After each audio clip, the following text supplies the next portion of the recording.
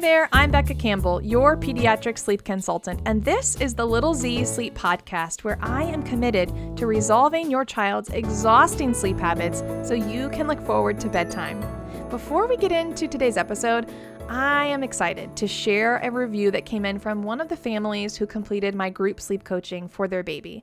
And her review is exactly why this episode exists today, because Caitlin and her family were depending on sleep props to get their little one to sleep, when all along we just needed to teach the self-soothing strategies for her child. So Caitlin shared with me, our little girl was never a good sleeper. She was addicted to her pacifier, or maybe I was. She refused naps unless we took her for a ride in the car. My pediatrician just wanted us to let her cry it out, but when we tried this, I was uncomfortable with how upset she became. I needed a strategy, a plan to stick to, and I needed sleep. I didn't know how to help her learn to soothe herself, and I felt like a terrible mom for allowing her to cry, not knowing if she was learning or simply getting upset to no avail. I followed the Little Z's podcast and social media accounts for some time before pulling the trigger. I don't know why I waited so long. Becca helped us develop a strategy for helping her learn to put herself to sleep. There was no easy button, and we've had to work hard to be consistent with the tools that Becca gave us. She was supportive through the process, tweaked strategies to fit our family so we could have a little one that slept all night. We now have our evenings back, and we get to sleep until morning. Caitlin, thank you. Thank you. Thank you, because you are the reason that the program worked for you, is your consistency and your interest in actually solving your child's sleep and getting rid of those sleep props. And you have to come to that point where you know something has to change. There really is no amount of me twisting your arm or sending you DMs to let you know, like, hey, you should do this. It's all when you are ready. Your child is ready, but are you ready? And that's the big thing that today I want to get into, pulling these sleep props away. When is it time? And what are some good sleep props that your child can depend on to go to sleep? So just hold on just a second. Do you know what I talk about when I mention sleep props? Because here in my sleep world, I get all consumed with knowing exactly what I'm talking about. But when I have to look at the other angle, I want to first begin on the base side. What is a sleep prop? What in the world am I talking about? So a sleep prop is anything that can help your baby go to sleep, your baby or child, whatever the age. Now, they could be objects or they could be activities. And in my 3 years of working with hundreds of families, oh my goodness, I've seen the gamut of sleep props. We could talk about the traditional sleep props from pacifiers and swaddles all the way up to laying with mom or dad, having to have the TV on, having to drink chocolate milk before we go to bed or all throughout the night, and all the things in between. So a sleep prop is anything or activity that could help get your baby or child to go to sleep. And we're in survival mode, right? We are depending on all of these things and trying all of these new sleep props in the middle of the night to try to help us go to sleep and get our baby to go to sleep. So let's take a look at age and development of the sleep prop and what is a good one to latch onto and what are some things that I would want you to let go of. Let's begin with the newborns. Y'all, they are so cute and cuddly and adorable, and that's good because they need your help. They need to be as adorable as possible because you're going to hold them a lot. They're going to use a pacifier. They need the swaddle. There really is no way that your newborn can self-soothe. We can lay the foundations, which is why I would encourage you to head on over onlinenewborncourse.com and check out how we can lay the foundations of your newborn sleep. But the sleep props for newborns are many, and you are going to use them to your advantage to help get them to sleep, and it's completely okay. They have no ability to self-soothe at this point.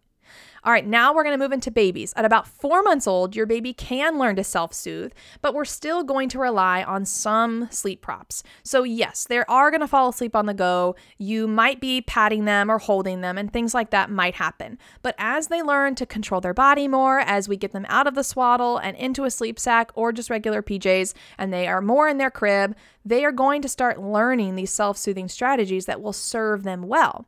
But we are looking at getting rid of pacifiers, swaddles, Merlin magic suits, the swing full time, or any rocking to sleep. We definitely want to look at removing some of these external strategies that your baby has no control of, because if they can't control it, how can they learn to self-soothe?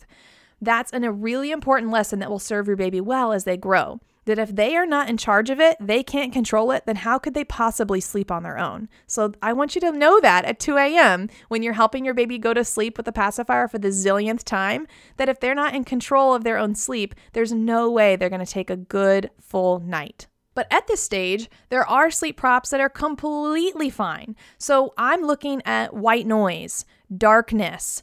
All of these environmental ways to help your baby go to sleep are completely fine.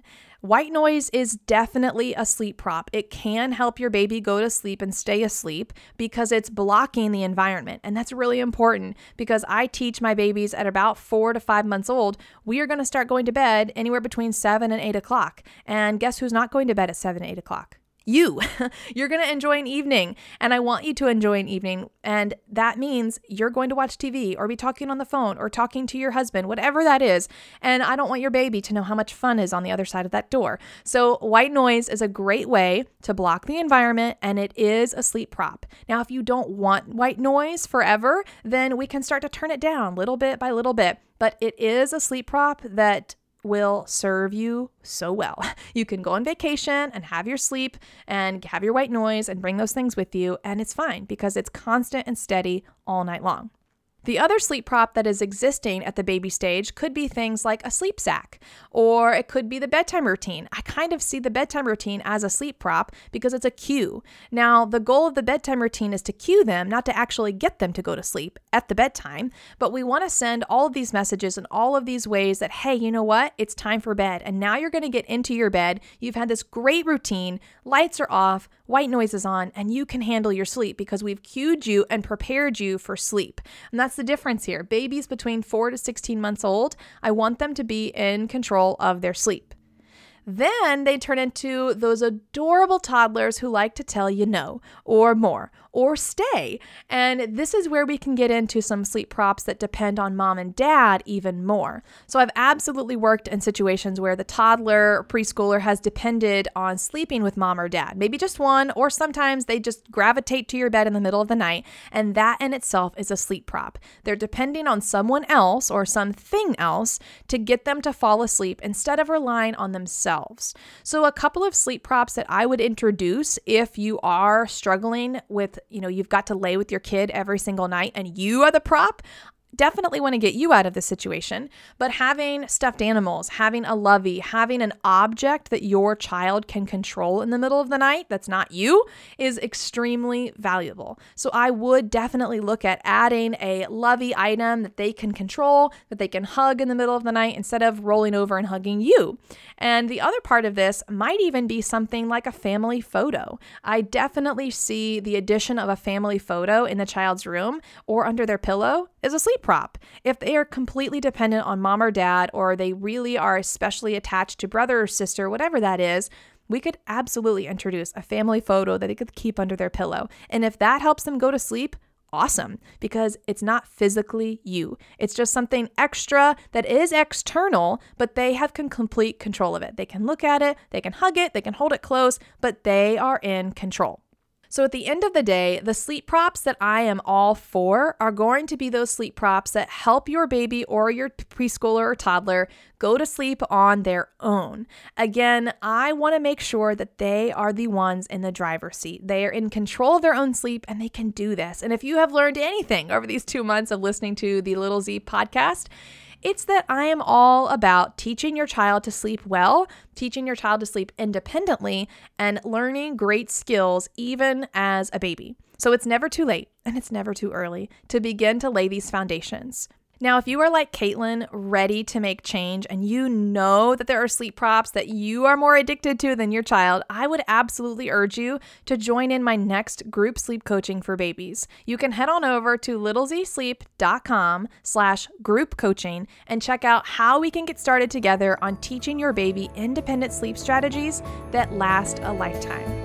Connect with me over on Instagram. I can't wait to hear about your successes and look forward to seeing you here next week. Sweet dreams. See you next time.